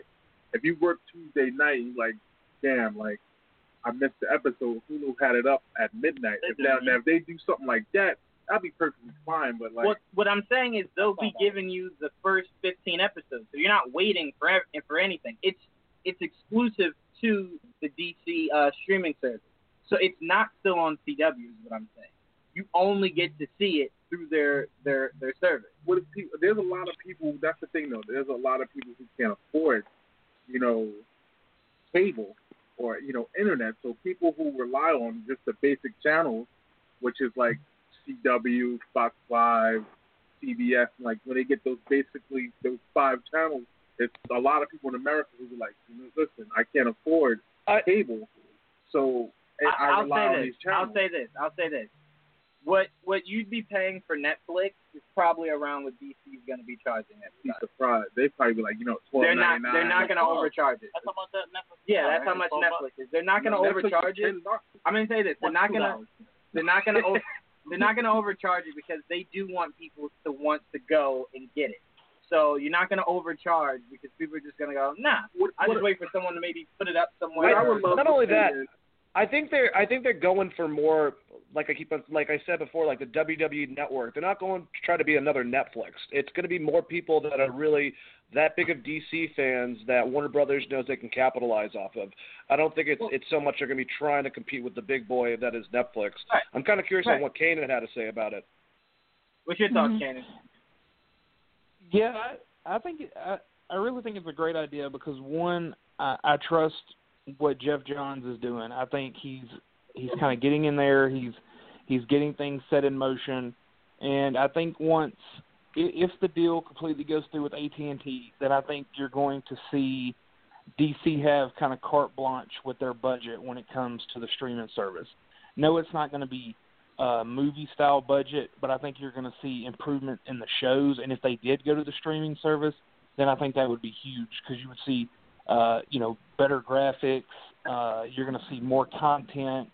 The only thing is, I think, we'll see other stuff as well, like the animated shows, all the animated movies, like Dane said, the WWE Network, maybe even some of the older animation, like Super Friends and all that will be on there. So it's just going to be more content than just them pushing Young Justice. I know that will be huge, but, you can also stream all of the old DC movies that have come out, all the upcoming DCEU films. I think it's going to be a one-stop shop for all around DC. And, they may even throw in some shows, that feature, like a creator corner with, like, Jim Lee and Dan Jurgens and, stuff like that where, they're showing people how to become artists and how to create comic books and stuff like that. So I think this is really good for everyone. And I think if if the deal with AT&T goes through, then I don't think DC and or Warner Brothers is really going to mind moving their stuff from Netflix, because I think people will want to purchase the streaming package. Mm-hmm. Can I just say something okay. like a little? Real quick. If they really gonna do the streaming service, I want like the original Wonder Woman TV show. The 70s, like the 60s. I want all that. I felt as though you were gonna. You want Linda Carter? I want Linda Carter. I want the original Barry Allen, the guy who plays Jet. I want the 60s. I want that. I want all the Adam West movies. I mean, that's a great way to add content. You know what I'm saying? I want all that. Like, like Juwan said, the meat. Like, I want a big steak the size of my back. If they want. Oh my goodness, Joe. Anyway, go ahead, Caitlin. Sorry, Caitlin. All right, no, it's all right. Okay, guys. Robert Zemeckis is rumored to be in talks to direct DC's The Flash. Humberto Gonzalez from The Wrap has stated that all that happened was a meeting between WB and Zemeckis. But regardless, I'd like to throw this to Kanan again because he's getting a little pushed aside. How would you feel about the director of Forrest Gump and the Back to the Future franchise possibly directing The Flash? Well, we know that Robert Zemeckis does great with movies set in the past and in the future, and so The Flash kind of can go in both directions. But Zemeckis has a very good resume with films. As if anybody's seen some of his, kind of, I don't really want to say unpopular, but like with The Frighteners, that movie was really, really good. So I feel like he could come in and give not only, a movie with, a humor tone, but also, kind of that kind of dark comedy that you could see from The Flash. Because, The Flash is a very flamboyant, sarcastic, jokey type character. I think he would be a good fit. He's somebody that I wouldn't have even thought of them entertaining. I'm not even sure that it's a movie that he would want to do. I mean, like Humberto said, they're just in talks. I don't even know if it's going to go any further than that. But Zemeckis has a resume that if he's given the job, I think he would knock it out of the park. So I would be, I'm on board with him getting the job. At this point, I just would take any director as long as The Flash gets made, because that was the one movie that they seem to not be able to nail down at the moment. Yep, absolutely. Let's see. Dane, what do you think? Well, I mean, if you're asking me if I think Zemeckis could handle a Flash movie, the answer is yes. Do I think that it's going to happen? No. I think that they might have talked to him just like they might have talked to Mel Gibson for Suicide Squad. And if we're at a game for DC's standpoint, for DC Films, either one of those directors, if anyone out there is like, no, I would rather have a smaller director, blah, blah, blah, blah. All right, I love the idea of giving, a smaller guy a shot. But if you're saying that you would not want to give the chance for one of our favorite directors from beforehand to try one of these, I think you're crazy. Because Robert Zemeckis would be able to do this in all sorts of ways. I think that he is in a different way than their last choice because, when they had Fumiiwa with from Dope, that was obviously one direction. This would be a completely different take on it. But he knows what he's doing when it comes to sci-fi, when it comes to that type of family element. He's a great director. I can't say anything bad about him. So I would love for it to happen, but I don't see it actually happening. Julia and Eric, what do you think? Well, I've been aware of him for a long time, and yeah, you're right. You could really trust him. I mean, he's done things that he'd be serious about it. I mean, besides the fact that he's comfortable with humor and action, he wouldn't, there's some directors that just think, oh well, I can throw a bunch of spectacle up there on the screen and have fun with it just because it's comic book characters. But I think he would. His first question would be digging into the human side of it, and so I think he'd bring the humanity to it. I don't know if he'd find the right tone. That seems to be the hardest thing with some of these comic-based features. Some of them just find the tone and they stick with it, and it's wonderful. And sometimes they don't, and it just takes you out of the movie. But I agree with the other guys. He would be a really good bet. Yep. To do it. Okay, and I don't think we have heard from Joel on this. So, what do you think, Joel? I think if it happens, it'd be great. Robert Zemeckis has a great resume, and I think he fits. He made time travel really fun and cool back in the day, and Flash deals with time travel, especially now, a lot more than I remember when I was a kid. So it would be really cool if it actually worked out that way. But I do have an update on the latest with Robert Zemeckis. Umberto reported, I think it was yesterday, that Robert Zemeckis' next film, which shoots this summer, just got a November 2018 release date. So if he does do The Flash, it probably won't be for over a year from now. So because it looks like he's going to be busy this summer. Absolutely. And I don't think we have heard from Gerald. What do you think about this? About him directing the film? Yeah. I mean, I feel like he may be the next director that might say sayonara to the film. Because this is the third director that they confirmed that says he's going to be directing. No, he's being caught. Oh, he's in talks. He had a meeting. That's okay, well, he had a meeting, but he's like the third. He's only the second. I could have sworn it was like. All right, well, he's the second guy to be in talks. Well, they had a guy. Who was the first guy they had? Rick Fumiyara. Yeah, and he left. He was actually attached to it. Yeah. Had a script and everything. This guy may be the second one. It just seems like the Flash movie is getting bad luck with directors. I mean, I hope he directs it. I kind of, honestly, if I can pick a director, I would love Kevin Smith to do it. That's just my pick. I would love Kevin Smith to do the Flash. Over Zemeckis? Over Zemeckis, no, obviously not. Come on, Gerald. Okay, I'll be honest, Gerald. Listen. Gerald. Listen. Have you guys seen the episodes he directed? They're good episodes, but TV. Okay, yeah, but did you see the episode of The Flash going into Speed Force? How incredible that episode was? No, you're absolutely right. I think Kevin Smith has the talent, but over Zemeckis, I mean, even Kevin Smith will look at you stupid. I'm just saying. He's one of my favorite directors. I'm not throwing shade, at the guy, but I would love to see him. I would love to see DC say, "Hey, we want you to tap into this." I hope one day Kevin Smith gets something. To be honest with you, I don't ever see Kevin Smith coming out of television. I don't either. I mean, he's done Kevin movies for superhero movies. Kevin Smith is even the guy. He doesn't want to. Right. Even when he was asked, someone was like, "Why don't you direct your buddy Ben's Batman film?" He was like, "No. I'm staying away from that." So it doesn't seem like it's anything he's jumping to do. Kevin Smith, I would say, on the short list would be number 10, even on the short list. Short list. But no, Zemeckis directing it would be perfect. Awesome. Honestly, when I heard the idea of him possibly being attached, the first thing I thought is your Marty McFly is definitely what's his name? Ezra Miller. Yeah. He fits it. He seems like you could get the comedy out of him that you want from your Flash. Right.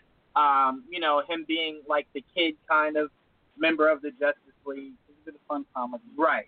He's actually the Spider-Man of the DCEU. The one that's only in it to have fun, to be with friends, the idea of looking up to somewhat his heroes or these myths. So I think he could definitely do that. And I honestly, when they said his name, first thing I thought is, now you have to put in Jay Garrick. So you can have that. You can have the Back to the Future type of vibe between the two of them. Tom Hanks. I'm just saying. Cause picture Tom Ezra Hanks, Miller, man, Forrest Gump. Tom Hanks. Tom Hanks was Jay Garrick. Because all I keep picturing in my mind is picture Ezra Miller's Flash continuously running through the Speed Force, and Tom Hanks is keeps snagging him out of the Speed Force, telling him you got to stop changing time and stuff. Yeah, I can picture him going on a whole time trip with that whole aspect. So he to me is perfect out of between him and Rick. I'd say he's definitely more suited and definitely better choice to direct. Let's go ahead and shift some gears a little bit and talk about the writer's strike. Julia and Eric, you had mentioned it before, and it's seeming more and more like an inevitability. So how do you think the industry will be affected by it ultimately? You know, it's interesting because in the world of writing in the entertainment industry, the Writers Guild does a tremendous job, and we're both members, but they tend to handle exclusively live action material. Not even animated features. Right. It's an old historical thing where the Animation Guild was started in the 1930s, and it was started by artists rather than writers. And because they didn't use script writers back then. They used joke people to sort of string together gags. So all the work, it's weird, all the work in Hollywood in animation and both movies and TV will continue if there's a guild strike, so it won't affect them at all, which is odd. But the live action, boy, when the Writers Guild strikes, this town shuts down. And last time it cost a couple $2 billion worth of lost business, and it's a scary thing because the town's working really full bore right now. And if it happened, everything just goes poof. And you don't want it to be long. You know, last time I think it was 100 days. You hope that they'd work it out, but it's this weird deal where, in some ways, you know, it's like with actors and some other groups of people. About 5% of the writers in town make really good livings, and the other 95% kind of scrape by and work freelance and make a little here and a little there. So there's not a real generalization you could say about the writer's situation other than, like any business, the studios want to pay them as little as they can, and so there's always a tug between, you know, what they can afford to pay and what they can't. We wish that if it's going to happen, it only lasts for a few days and they resolve it. But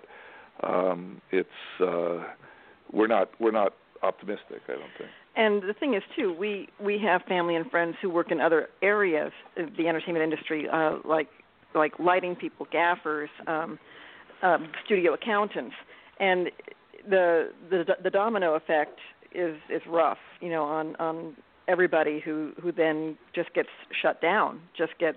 It wouldn't just be the writers, I guess is what I'm saying, who would be affected by this. And as Eric said, you know, we are not smoking gold-plated cigarettes out here. You know, Eric and I have managed to craft a wonderful life, but we are not in that 5% making the millions every year category. Very, very, very few writers are, and so the rest of us, you know, who are kind of, I don't mean blue collar, but who are, you know, regular workaday writers, the gains, I don't mean gains, but what the Writers Guild is asking for is not unfair.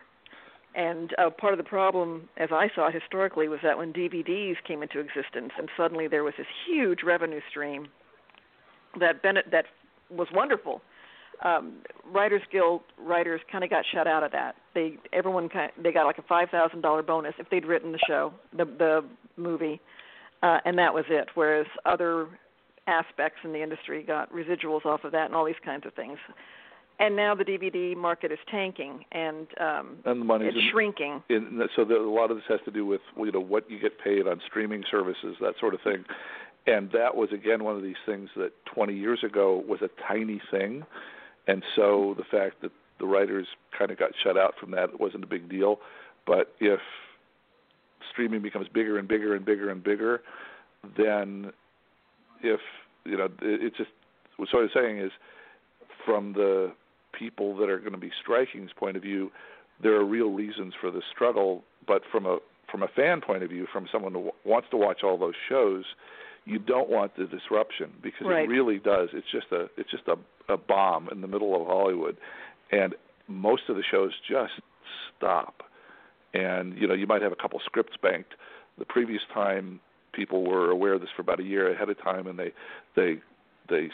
called it stockpiled scripts for things, and they were able to continue for a couple, some of them for a month or two afterwards. But this time they haven't, and so most of the series would just stop, and it would just, what I guess it means would be in the end is things that you were hoping would have a 22 episode series end up will maybe have 14, and things that you were planning to have 10 will end up with 6, and they'll just cut it off and then just do another season. They'll just have to adjust to it, and I hope that doesn't happen because it's just bad for everybody.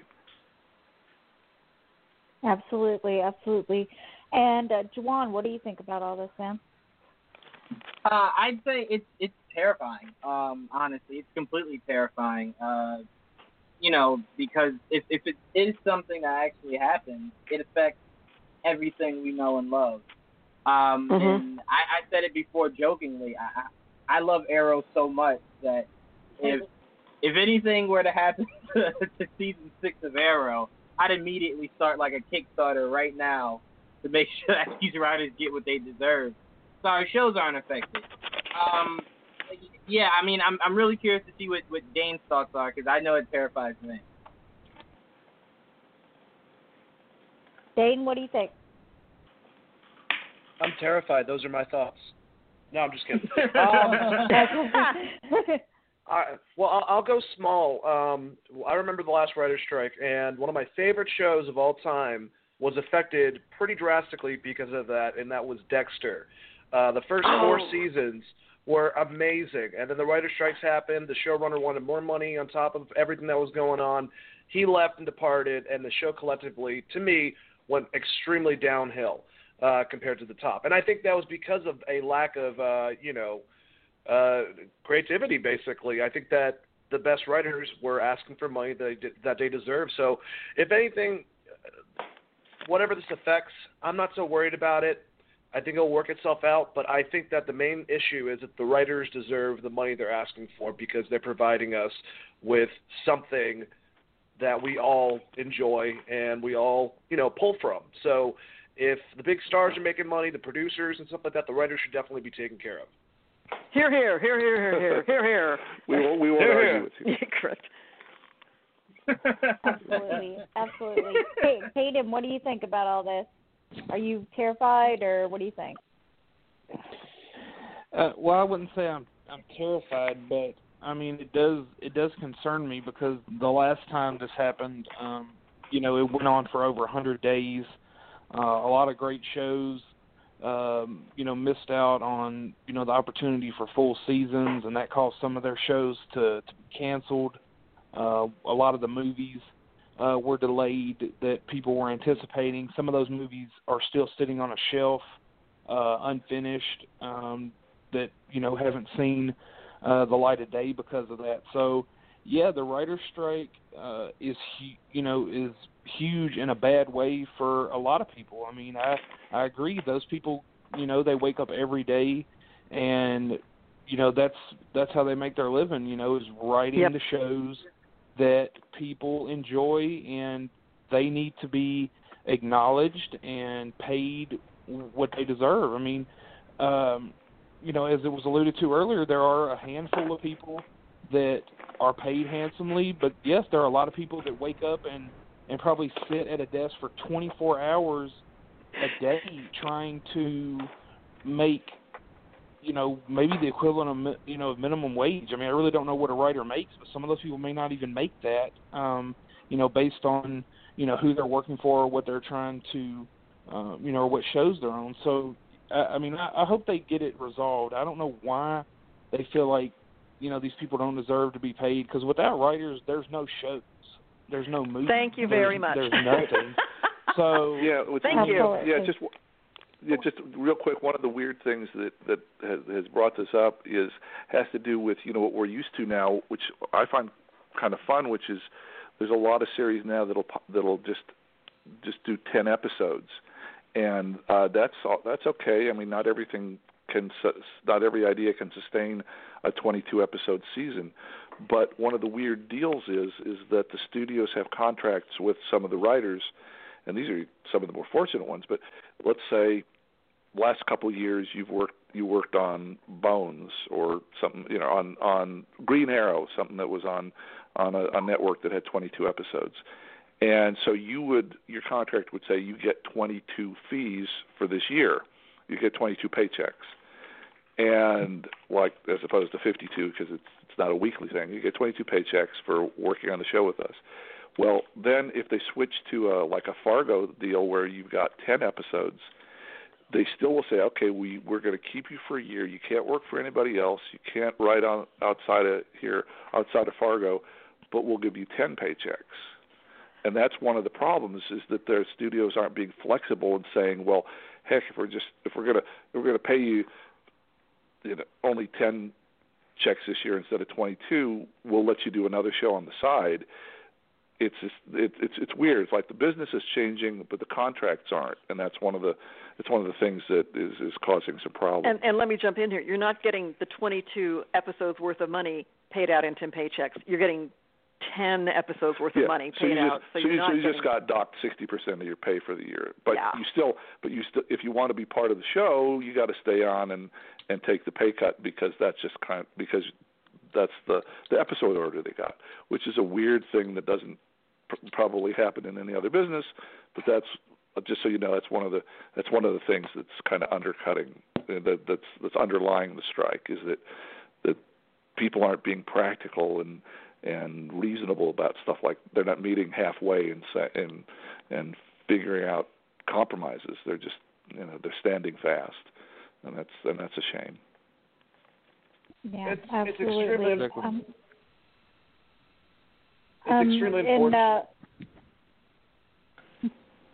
Go ahead. No, it's okay. Go ahead. Okay. All right. Well, just. Oh my God. All right. Well, just trying to end the show. So I definitely think that the writer's strike is something extremely unfortunate, but we will get past that. Speaking about writers, I definitely wanted to thank Eric and Julia for coming on tonight, guys. Thank you so much, and we'll definitely want to have you back again in the future.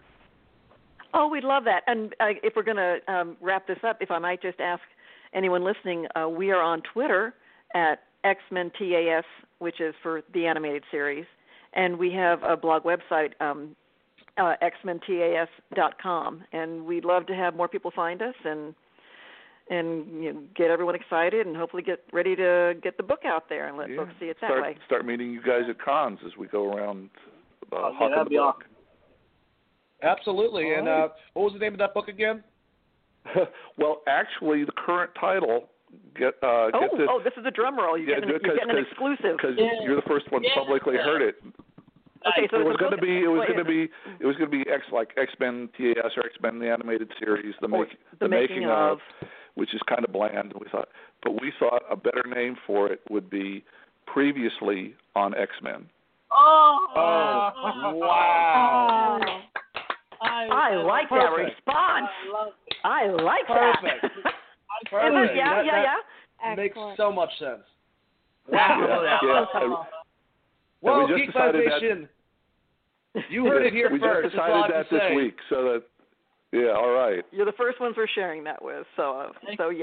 Thank you. You guys have surpassed any guests that we've had in the past. That's all I have to say. You guys have been great, and I can't wait to purchase that book and join us. And I also want to say good night for all of my amazing co-hosts with Jawan, Joelle, Gerald, Kanan, and of course it was Caitlin's first week and she did a damn good job. Everyone give it up for Caitlin. Yay, Caitlin! Yay! Thank you guys. I had a blast. Thank you. Well, I think we all had a blast. I can definitely say for myself that it was a lot of fun talking to two creators of a childhood product that I watched when I was a kid. And I'm still thinking that we need to get Cal Todd and Kevin Conroy to do a swing album. Maybe they can call it Dice or something like that. Just some classic swing, I think it'll be perfect between the two. Or get them. By the way, guys, if you're looking for the Cal Dodd has a website and he sells his CD on it. It's caldodd.com. You gotta get and he sells it. I have to check that out. I have to check out Wolverine singing "Swing." I love Frank Sinatra so. I can't even fathom the concept of him snapping and just getting up there with a nice tuxedo and just brilliant. I'm telling you, great episode, really good. He's really, really good, which just shows what a great performer he is. Well, Cal Dodd, you have these wonderful people talking about that from you, so you got to come on our show and talk about some swing. I think that'd be very important. Right. Everyone out there at Geek Vibes Nation, I appreciate you guys listening to us every single week.